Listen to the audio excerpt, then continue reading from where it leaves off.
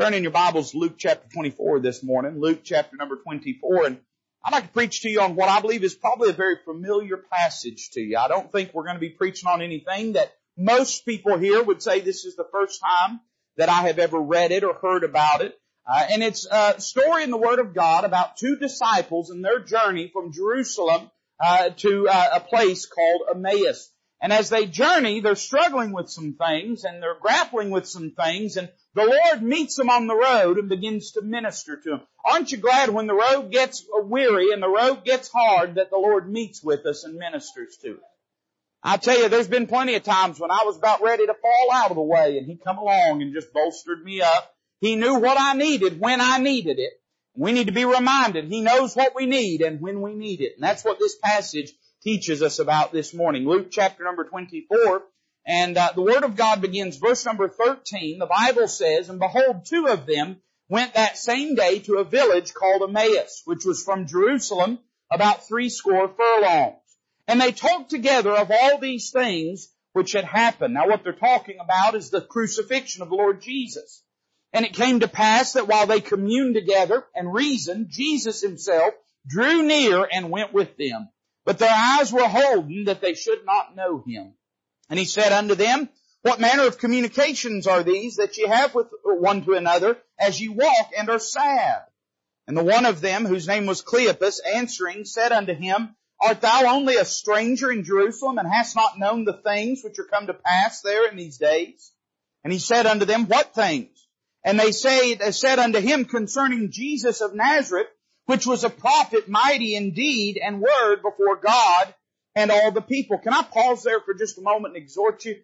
Isn't it interesting that He asks what things? Don't you think He, as the Son of God, knew what things were troubling Him? What a reminder of prayer that is in our life. He don't ask us to pray because He needs to find out. He asks us to pray because we need to tell it. He already knew the answer. You say, "Preacher, why would I pray?" He already knows. My Heavenly Father already knoweth what I have need of. Yeah, but it ain't Him that needs the praying. It's you that needs the praying. So He says, "What things?" And they tell Him. They said, "Concerning Jesus of Nazareth, which was a prophet, mighty in deed and word before God and all the people, and how the chief priests and our rulers delivered Him to be condemned to death and have crucified Him. But we trusted that it had been He which should have redeemed Israel. Beside all this, today is the third day since these things were done. Yea, and certain women also of our company made us astonished, which were early at the sepulchre. And when they found not His body, they came, saying that they had also seen a vision of angels, which said that He was alive. And certain of them which were with us went to the sepulchre, and found it even so as the women had said, but Him they saw not. Then He said unto them, O fools, and slow of heart, to believe all that the prophets have spoken.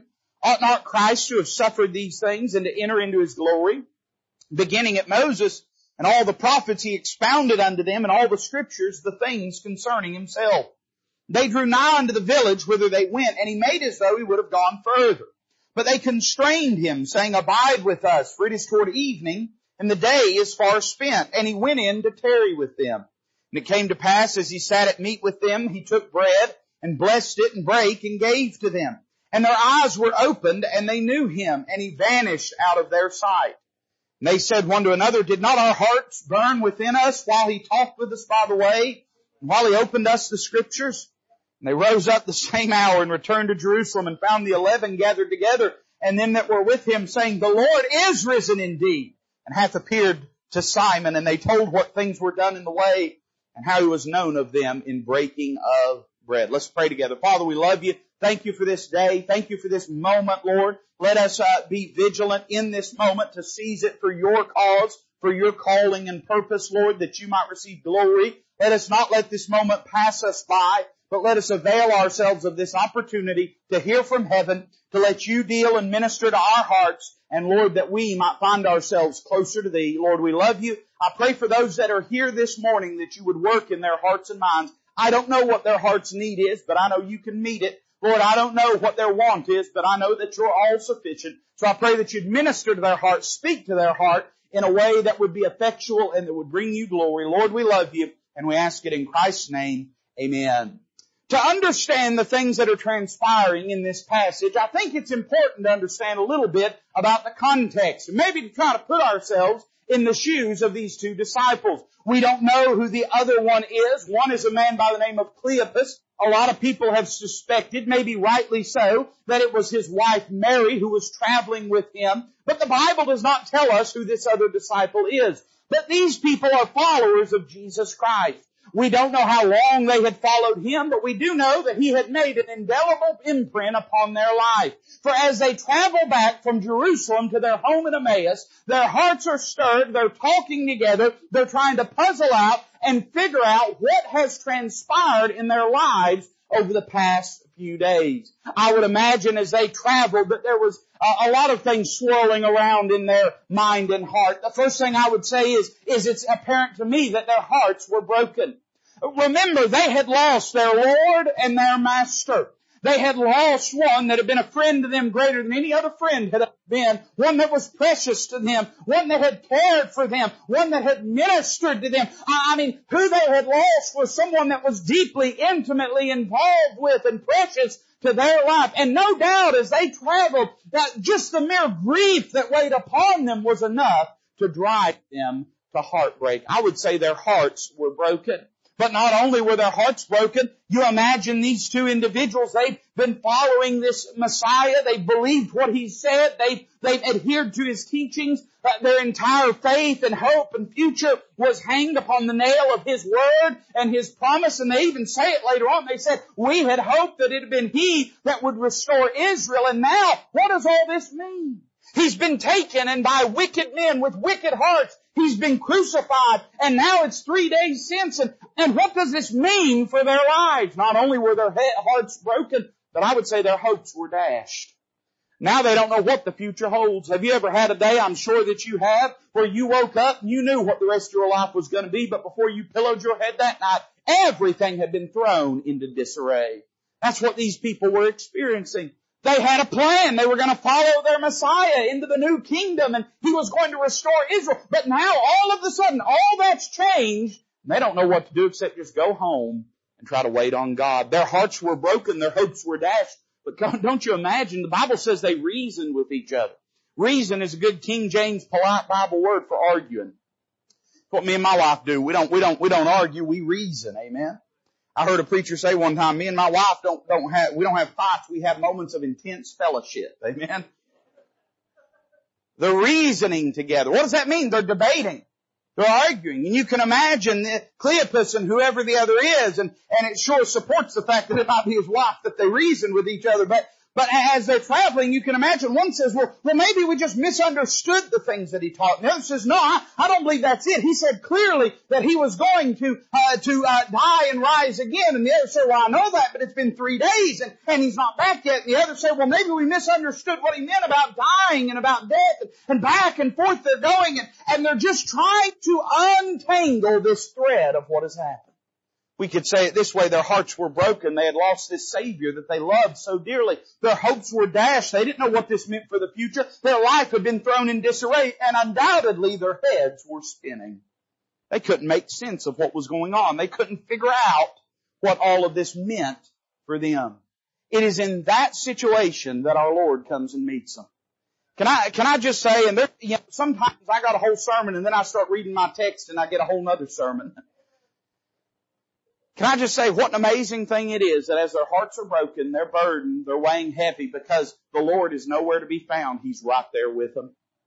Doesn't that tell us in our life we can get in a situation where we feel like God ain't nowhere to be found and He's walking down the road right beside us? Aren't there times in our life where we don't understand what God is doing, but He knows what He is doing? And we don't understand. We didn't choose this path for us, but here we are. And guess what? He must have chosen it because He knew where to find us. And He's walking that path right there beside us. The Lord comes and meets them. They don't recognize Him. And you say, preacher, why is that? Well, the Bible says their eyes were holding from it. God didn't want them to know Him. And sometimes in our life, there'll be times that we look for Him and God won't let us see Him. And the reason is because we walk by faith and not by sight. There's going to be times it's not going to be apparent to you what God is doing in your life. And so He's walking with them and they begin to speak one with another. And there are 3 phases really to what transpires here. He appears to them. He approaches them on the road And He begins to ask them what they're talking about. And it almost spills out of their mouths. I mean, it's this long, just sort of run-on thought that they're giving about how heartbroken that they are. Then the Lord replies back, and some of it seems to be severe words, but we'll find that they're gracious words really. And He tells them the things that they need to know to go a little further on the journey. And then there's a final scene where they are gathered in the house together, and they are breaking bread in fellowship. What do these three scenes teach us? Notice the first scene with me, and I would title it this way. We see their dire condition. What kind of shape are they in? Verse number 17, the Bible says that He said unto them, what manner of communications are these that ye have one to another as ye walk? Notice this next phrase, and are sad. The one of them, whose name was Cleopas, answering, said unto him, art thou only a stranger in Jerusalem, and hast not known the things which are come to pass there in these days? Let me say, number one, we see that they were disheartened. Their hearts had been shattered by the things they were experiencing. These are not people that have been buoyed through their faith, through these trials and through these tribulations, but these are people that feel like they are paddling, trying to tread water, and slowly losing the fight. You know, sometimes in our lives, we're going to find ourselves in less than ideal spiritual situations. I wish I could tell you that every day you wake up, you're going to feel ready to take on hell with a water pistol. But if I'm to be frank with you this morning, there's going to be a lot of days that you're going to wake up and you're going to feel like you are gasping for spiritual breath. That's the situation that they find themselves in. But something that I noticed here that I just want to mention, and I'll move on. The Lord Jesus asks them, why are you sad? And they answer back an interesting thing. They say, art thou only a stranger in Jerusalem, and dost not know the things which have come to pass there in these days? You know, sometimes we'll come into a problem, we'll come into a storm that is so big in our world it looks like it blocks the sun out. But can I remind you that no matter how hard it's raining where you are, the sun is shining somewhere. Sometimes we'll struggle with things that are so big that they just take over our world. They fill up every void. And I don't know if you've ever experienced it. I'm sure that you have. I've experienced it where everything you do, all you can do is think about this problem and think about this situation and think about this struggle. You go to eat and you have no appetite. You go to sleep and you toss and you turn and your whole world is consumed by this. You say, preacher, what's happening? Your heart's heavy with something. But when the Lord shows up, He says, why are you sad? In other words, to their mind, they had no reason to be happy, but to the Lord's mind, they had no reason to be sad. You know, in our lives, there can be that vast of a chasm between our experience and our possibility. It can be that we allow things to so conquer and consume our world that we can't even fathom that the world exists somewhere without it. But can I remind you, only a few short days, weeks, months, whatever it might have been ago, you weren't facing this. And the things that you're facing, listen, as one wise man said, they didn't come to stay, they came to pass. They're not going to be there in your life forever. You know, the great danger is we give up on an eternal God over temporal problems. A God that is constant, we give up on over things that are fleeting and changing all the time. Can I remind you, God's as good in the middle of your storm as He was when the sun was shining. And you look at it and say, well, preacher, look at all these dark clouds. But remember where He sits, He's above the cloud. You say, well, preacher, that's good for Him. But don't forget the book of Ephesians says we're seated together with Him in heavenly places. It means this, we can either choose to look up and see clouds, or we can choose to look up and see Him, one of the two. I would say this, they were disheartened. But notice what verse 19 says. They say, how do you not know what has transpired? Are you a stranger in Jerusalem? How have you not seen these things? And He said unto them, verse 19, what things? And they said unto Him concerning Jesus of Nazareth, which was a prophet, mighty in deed and word before God and all the people, and how the chief priests and our rulers delivered Him to be condemned to death and have crucified Him. But we trusted that it had been He which should have redeemed Israel. Let me say, not only were they disheartened, but they were disoriented. They couldn't make sense out of the things that had just transpired. They were confused, number one, about His divinity. Notice what they say about Him. Jesus of Nazareth, which was a prophet. They knew that He was sent from God before, but now all of a sudden, they can't understand what's happened. Sometimes your problems, as they intrude into your life, will begin to make you question if God really is all that He says He is. And you won't say it by saying, well, God isn't God. But here's what you'll do. You'll say things like this. If He's God, then why did this happen? If He's God, then how could this transpire? And I would say this, that though it is easy to be critical of these two disciples, it is not an unreasonable question to ask in the midst of such a situation as theirs. If He is who He said He is, then how could the things that have happened unto Him? Oh, they probably, if you had asked them, do you believe that He was a prophet? It's apparent. They say He was a prophet. They don't say we thought He was a prophet. They say He was a prophet. They knew, but what they knew was not Gene and Han with what they were experiencing. And sometimes in those situations in life, in fact, invariably in those situations in life, we're put in a choice where we have to choose whether to believe what we're experiencing or believe what God has said. They were confused about His divinity. They were confused about His deeds. They said He's mighty in deed and word before God and all the people. I'll tell you, for me personally, had I been sitting there at the cross, had I been in the shoes of men like John and Peter, had I been witnessing, had I been experiencing what Mary, the mother, the earthly mother of our Lord, experienced, my question would have been this: why are you letting them do this to you? Why don't you come down off that cross? I hope I wouldn't have said it with the disdain that many that mocked Him would, but it's a legitimate question. If He is God, why are you letting Him do this to you? They probably were wondering. He performed all these miracles. He raised the dead. He opened blinded eyes. We know He did that. We saw Him do that. So how could His life end so tragically and so shamefully as to be nailed to a cross? You know, we ask the same questions, but we don't ask them in the same way. We'll ask questions like this: why, God, if you're God, are you allowing evil men to do the things that they're doing? Let me tell you something. We're entering a season in human history here in the West where we're going to face-to-face experience the evil of wicked men. It's not going to be like it has been. It's not going to be abstract. It's not going to be subjective. It's not going to be somewhere, some off in some history book. Some men did this to somebody and it ain't got nothing to do with me. We're going to be facing wicked and evil in our generation. And as we ready ourselves for those days, there's going to be times, and probably you even now ask yourself, Lord, if you're in control of everything, why are you allowing wicked men to prey on God's people? Why are you allowing this to happen? We know that God has the power to effect change in everything. We know that God has the power to immediately change every situation. And in your life personally, you're going to sometimes, in your heart, you're going to look at God and say, God, if you're strong enough to change this, and I'm begging you to change it, I'm pleading with you to change it, and I know you love me, why aren't you changing this in my life? I promise you that most of the people in this room have prayed that way. Probably if you've prayed at all, you've prayed that way at some time or another. You prayed for a lost loved one. You've begged God to save them and wondered why God is not stirring their heart. You probably prayed over a health problem that you knew that it's no effort for God to just reach out and touch and change, and you wondered, why isn't God doing that? They're experiencing confusion about His divinity and His deeds. But then look at verse 20. It says this: and how the chief priests and our rulers delivered Him to be condemned to death and have crucified Him. They're confused over His death. They're saying this: how could it end this way? Now it's remarkable, as our Lord gets closer to Calvary in His earthly ministry, He talks more about it. And that, of course, is in keeping. Isaiah prophesied that He would set His face like a flint towards Jerusalem, and that's exactly what He did. And in the latter days, in the late days of His earthly ministry, He talked continuously about how He was going to be crucified and died and buried and rise again the third day. But now that it's actually happened, they're struggling with it.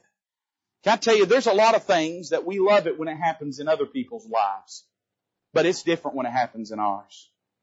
We love it in a good testimony service for some sweet saint to get up and start testifying of the hard things they've experienced, but the goodness of God and the richness of God. We'll talk about we'll listen to somebody give testimony about how God touched them and healed them. We'll listen to them give testimony about how God mended their marriage, about how God rescued their kids, about how God worked in their life. And we love it, man. I love it. I rejoice. But then all of a sudden when it happens in our life, it's a different matter. All of a sudden now we're having to experience the pain along with the praise, and it's a whole different experience for us. They had heard Him say all these things. They knew these things were supposed to happen. So what were they struggling to rationalize it, to reconcile it with? It was not with their faith, because their faith was planted and based upon what He had said. It was their flesh. that was struggling with what they were experiencing. Can I tell you, your flesh is going to hate everything God does. It cannot be subject. The natural man is not subject to the law of God. It cannot be. There's not a single thing God will do in your life that your flesh will be happy about. Everything God does in your life is going to be a burden to your flesh. And by flesh, I mean the old man, that natural man, that part of you that doesn't know God or love God. If you're lost, that's the only part of you. God is the part of you that don't know God.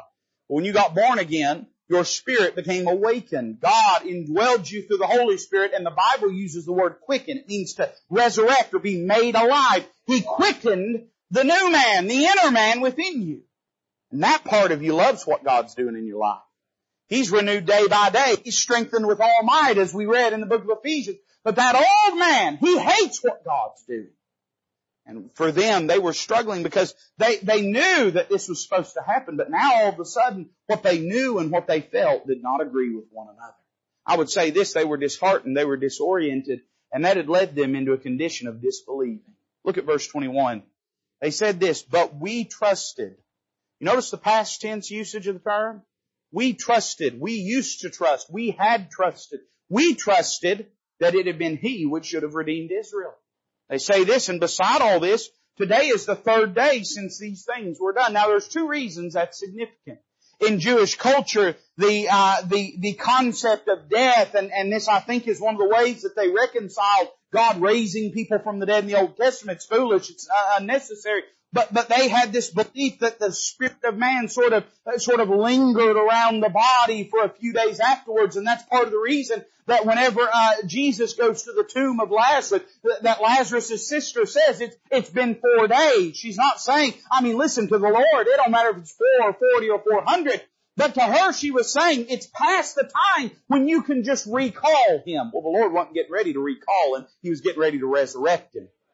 Amen? There's a difference, right? Doctor might recall you, but only the Lord can resurrect you.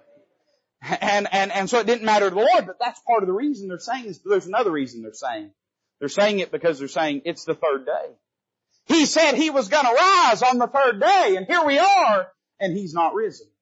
Now the fascinating thing is they're saying it to Him, the risen Lord. Oh my soul. I wonder how many times I have foolishly charged God over things that He has already done. God, you didn't do this. And meanwhile, He's done it.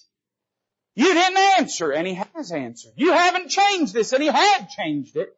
It's just old foolish, slow-witted me hadn't caught up to it yet. Here they are charging, saying, the Lord has not kept His word.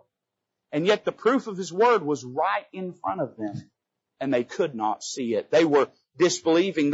Notice this, they doubted His plan. Number one, we trusted that it had been He which should have redeemed Israel. What they're saying is, we thought God was going to do A, and He did B. We thought God was going to go here, and He went there. We thought He was going to zig, and He zagged. And we can't understand what God's doing. It looks like the plan of God has failed. Can I tell you that by nature, or how to say this, the very nature of the plan of God in our lives is such that it will more often than not look like it has failed. It is predicated on the concept of faith. God, by His very nature, His ways are not our ways. His thoughts are not our thoughts. They're higher than our thoughts. When things look like they fell apart, hey, I was going to name that message that. By the way, the title of the message is When Things Fall Apart, all right? Just jot that somewhere up near the top of your notes. When things fall apart and you say, oh my soul, what's happened? Nothing's happened except what God wanted, desired, and planned to happen. The thing that should make us nervous is not when it goes wrong, it's when it goes so right that we don't need God in the midst of it. Because when it does, He's probably not in the midst of it. In your life, often things that God has set your course upon, more often than not, will look as though they have failed. That's not the case. God is the type, hey, listen, there's babies born every single day of the year, but only God can raise the dead. Imagine what it felt like for Mary and Martha. Would it have been any grand thing for a child to have been born? No. But a man had to die so that God could raise him from the dead. The plan of God could not be carried out without that devastation. And in our lives, often those things have to transpire if God is going to work in our life. Often things have to fall apart if we want Him to put them back together. I would say this, they looked at his plan and said, it's all failed, it's all fell apart, it's all gone wrong. We trusted it had been He which should have redeemed Israel. What they initially trusted in was right, but from where they stood, they couldn't see it. Not only that, they doubted His power. They said, beside all this, today is the third day since these things were done. It's too late. He can't do it. It's over. It's finished. Now, you'll never convince me that these two individuals were not aware of the miracle God had performed in Lazarus' life. And not only him, but there were other occasions when our Lord raised the dead. And then undoubtedly there were a whole multitude, a plethora of instances that aren't even recorded in the Word of God. John says if everything was recorded, the world wouldn't contain the books thereof. They had no shortage of proof that He had the power to change their situation. But now all of a sudden, in the light of their heartbreak, they're starting to doubt things that they already knew in the brightness of daylight. Very often in our lives, this will happen. Things we know. We know them in a church service. We know them in a testimony service. We know them in our Bible study time. But then when the clouds gather up and the rain begins to fall and the wind begins to blow, things that we knew, all of a sudden we begin to doubt. They started to doubt His power. But not only that, they also started to doubt His people. Look at verse number 22. This is interesting. They said, yea, and certain women also of our company made us astonished, which were early at the sepulchre. And when they found not His body, they came saying that they had also seen a vision of angels which said that He was alive. And certain of them which were with us went to the sepulchre and found it even so as the women had said. Now this all sounds good. Look at this last phrase. But Him they saw not. In other words, they're saying, now we've heard news that He could be rose from the dead. And we had some people come to us and tell us the tomb was empty. And they even said they had seen Him, but they didn't actually see Him. They don't have any actual proof. You know, our flesh must discredit the testimony of others to keep us in the bondage of disbelief. That's the reason that praise is a powerful thing in the life of believers. Over and over again, I mean, the book of Psalms is largely comprised of testimonies of what God has done in Israel throughout their history. The majority of the time when they're praying and praising God, when they're singing, when that temple choir was singing, they were singing about what God had done in the past. Why is that so fundamental to the Christian experience? Because it afflicts, persecutes, and muzzles the flesh. The flesh, if it can, will try to convince you that God ain't never done anything in your life.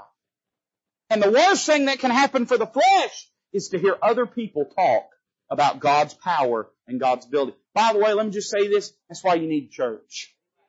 That's why you need church. I know we say all the time, and I'm not being cynical, I've said this too, but we'll be riding, in the car and listening to gospel music or riding in the car and praying and we'll start to rejoice and we'll say, boy, I had church. And listen, I understand what you mean. I say that too. I understand the point is taken of what we're saying. But can I say this? That ain't church. You know why it ain't church? Because church is where 2 or 3 are gathered together in my name. There will I be. That means He ain't included in the 2 or the 3. He's the one that shows up where the 2 or 3 are gathered together. Hey, you say, preacher, you're being critical. You're saying folks can't get happy in the car. No, get happy in the car. Don't wreck, but get happy in the car. God bless your soul. Listen, you enjoy the Lord. I'm not being critical, but I'm saying one of the fundamental components to church is the testimonies of God's people. Why is that so important? Why is that so paramount? Because if the flesh is going to put us in bondage of unbelief, it can only do so by silencing the voice of others in our life. We may quit praising Him, but as long as others won't quit praising Him, our flesh can't keep Him quiet. I see they doubted this, but they said, well, they say they saw. This is astonishing, the lengths to which the flesh will go to put us in bondage. I mean, think about this. Well, He said He was going to rise from the dead on the 3rd day, and it is the 3rd day, and the tomb is empty, and some people said they've seen Him, and there was an angel, but I'm just not convinced. I mean, what more proof could you have, right? What, Him show up on the road and start walking beside you? I'm saying this morning, very often our cynicism towards God's working in other people's lives, and I'm not talking about things that are rankly unscriptural. I mean, we weigh everything against the Word of God. If there's no precedent for it, I don't care what somebody says they've experienced. If there ain't Bible for it, then you take it with a whole salt shaker, alright? But I am saying that one of the reasons it's so paramount, fundamental, that we hear those testimonies is it afflicts the flesh. They could only doubt Him when they dismissed the testimony of God's people. So they were disbelieving. And what does the Lord do in response to this? Notice verse 25. We see not only their dire condition, but we see their divine confrontation. So the Lord finally begins to speak. And what does He say when He does? You know, often in our struggles we'll say, I just wish I could hear from the Lord. Are you sure? Are you sure? What would He say to you? Well, notice what He says to them. Verse 25, then He said unto them, O fools, and slow of heart to believe all that the prophets have spoken. Ought not Christ to have suffered these things and to enter into His glory? Beginning at Moses, all the prophets He expounded unto them in all the Scriptures the things concerning Himself.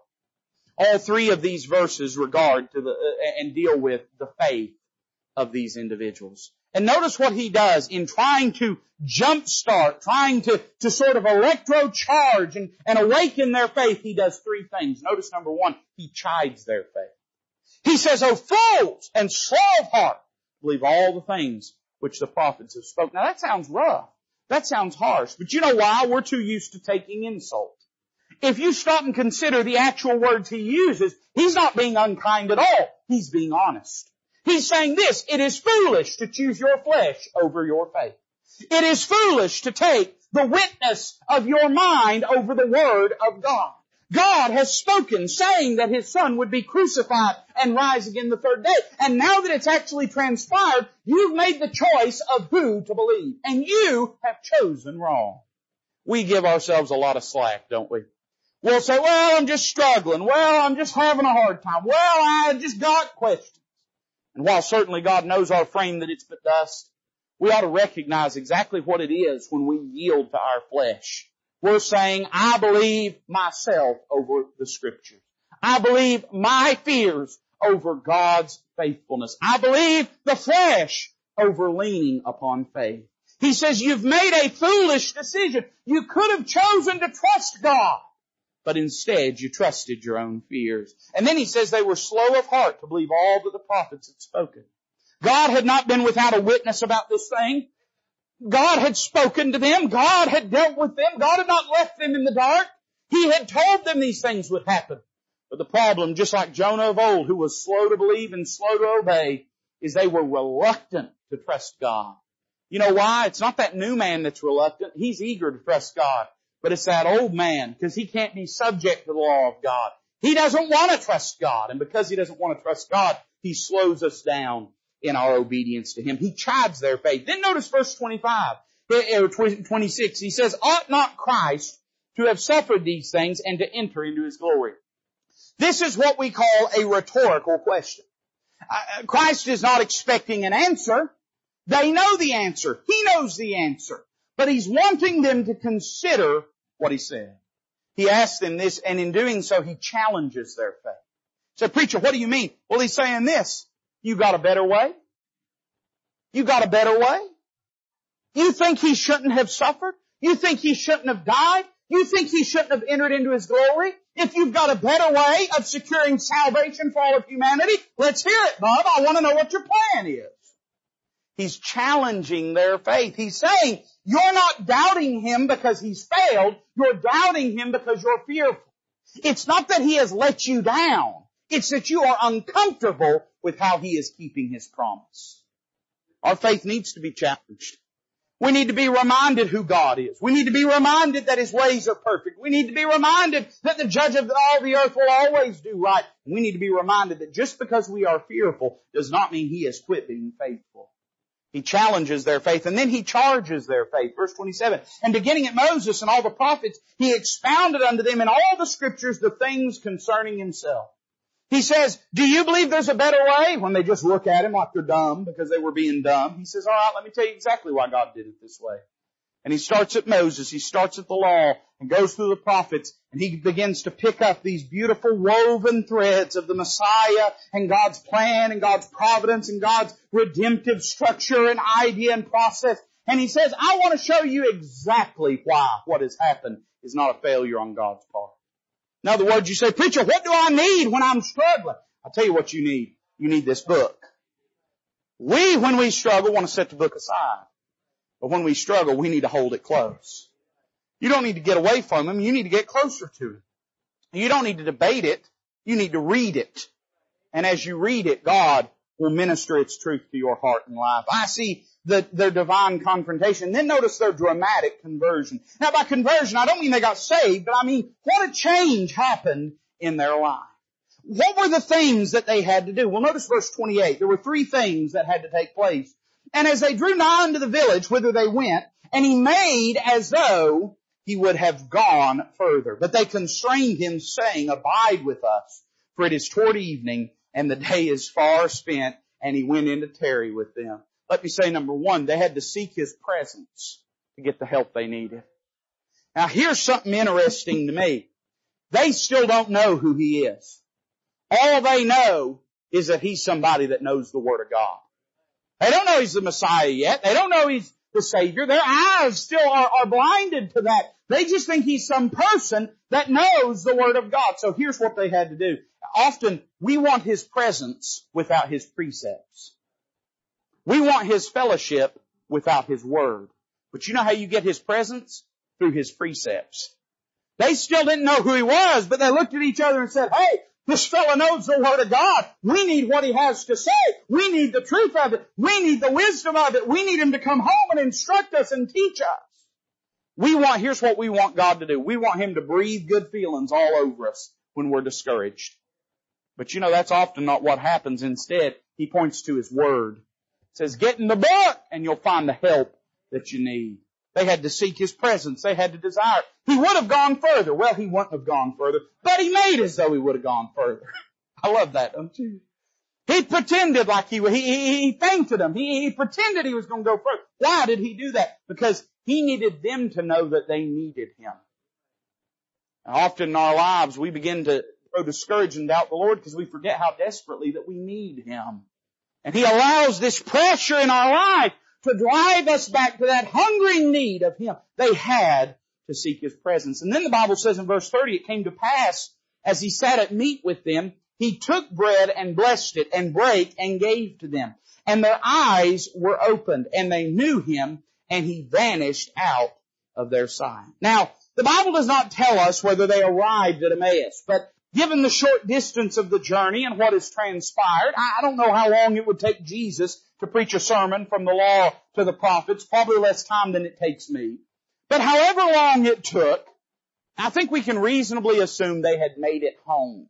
Now, custom in the East was that if you were the homeowner, I guess it's still custom here, if somebody came over for dinner, your role and responsibility was to serve them. You would break the bread and bless it and administer the food to them, family style. You'd pass them taters around. But notice what happens when our Lord comes in. He sits down at the head of the table. He takes the bread and blesses it and breaks it, and he begins to pass it around. So, preacher, what did they have to do? Well, number 1, they had to seek his presence. Number 2, they had to surrender their position to him. They had to let him sit at the head of the table. You know, part of the reason we don't have fellowship with the Lord is we won't get up and give him his seat back. We want to have control. We want to have our hands on the wheel. We want to run things. And he says, as soon as you're ready to get up and let me have my seat back, I'll sit down and we'll eat. Sad truth of most Christians today is we'd rather sit in his seat and go hungry than sit in our own seat and be fed.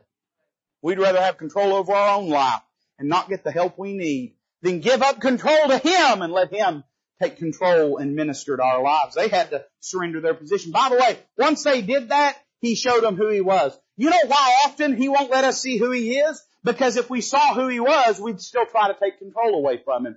Once we're willing to surrender our heart to him, then he can speak with us face to face. Then he can make his work known in our life. But often if we knew it was God working in our life, we'd try to wrestle control back away from him. There's nobody that a Christian trusts less with their life than God.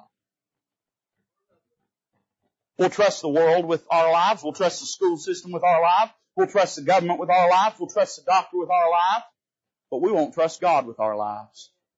Why is that? What is so broken in that concept and in that process? Why are we that way? Well, listen, if we will surrender ourselves to him, then he'll make himself known. They had to surrender their position. Then finally, and I'm done, look at verse 32. It says, and they said one to another, Did not our heart burn within us while He talked with us by the way, and while He opened us the Scriptures. And they rose up the same hour and returned to Jerusalem, and found the 11 gathered together, and them that were with them, saying, The Lord is risen indeed, and hath appeared to Simon. They said, and not only that, you know what else? They told what things were done in the way, and how He was known of them in breaking of bread. I can see that humorous scenario. Them sitting around and Peter saying, oh boy, have I got news for you. You'll never believe it. The Lord's risen. And them saying, yeah, we should eat lunch with Him. Where you been, Peter? By the way, He said hi, and you ought to meet Him in Galilee. You know what they had to do? They wanted the help they needed. They had to seek His presence. Can I tell you something? I'm going to break it down real simple. You're going through this hard time, you're struggling, you feel like God's a million miles away. What do I need to do, preacher? You need to come to Him and seek Him. That means, and listen, it ain't about being on a physical altar. It's about the altar of our heart. But a physical altar ain't a bad place to pray either. And it's about coming to God, seeking Him. You've got to quit playing hard to get. He's already got you. You need to go to Him. Go to Him. They had to seek His presence. They had to surrender their position. Listen, you're going to be nothing but nerves and anxiety. You're going to be wound tighter than an 8-day clock till you realize God's got control of this and you can trust Him with it. Put it in His hands. Let Him be God. He's better at it than you. And then you know what they had to do? They had to start singing His praises. I see there was, and this is just the good grace of God. When they got themselves in a right condition, there was a witness in their heart. They said, did not our heart burn within us? They spake, by the way. They said, you know, I noticed God stirring in my soul. But they didn't confine it to that inward witness. There was an outward witness too. First thing they did was run and find somebody and tell them how good God is. Listen, you need to hear praise in the midst of your storms, and you need to give praise in the midst of your storm. There's somebody else sitting by, and the clouds are starting to gather. They've heard the first clap of thunder, and they need to hear that God will be with them in the middle of the storm.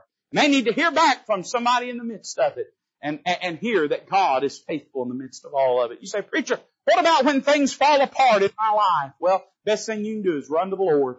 Let Him be God. Surrender your life and heart to Him, and go ahead and start praising Him, and you'll find the strength and help that you need in those times. Let's bow together this morning as the musician comes. The altar's open.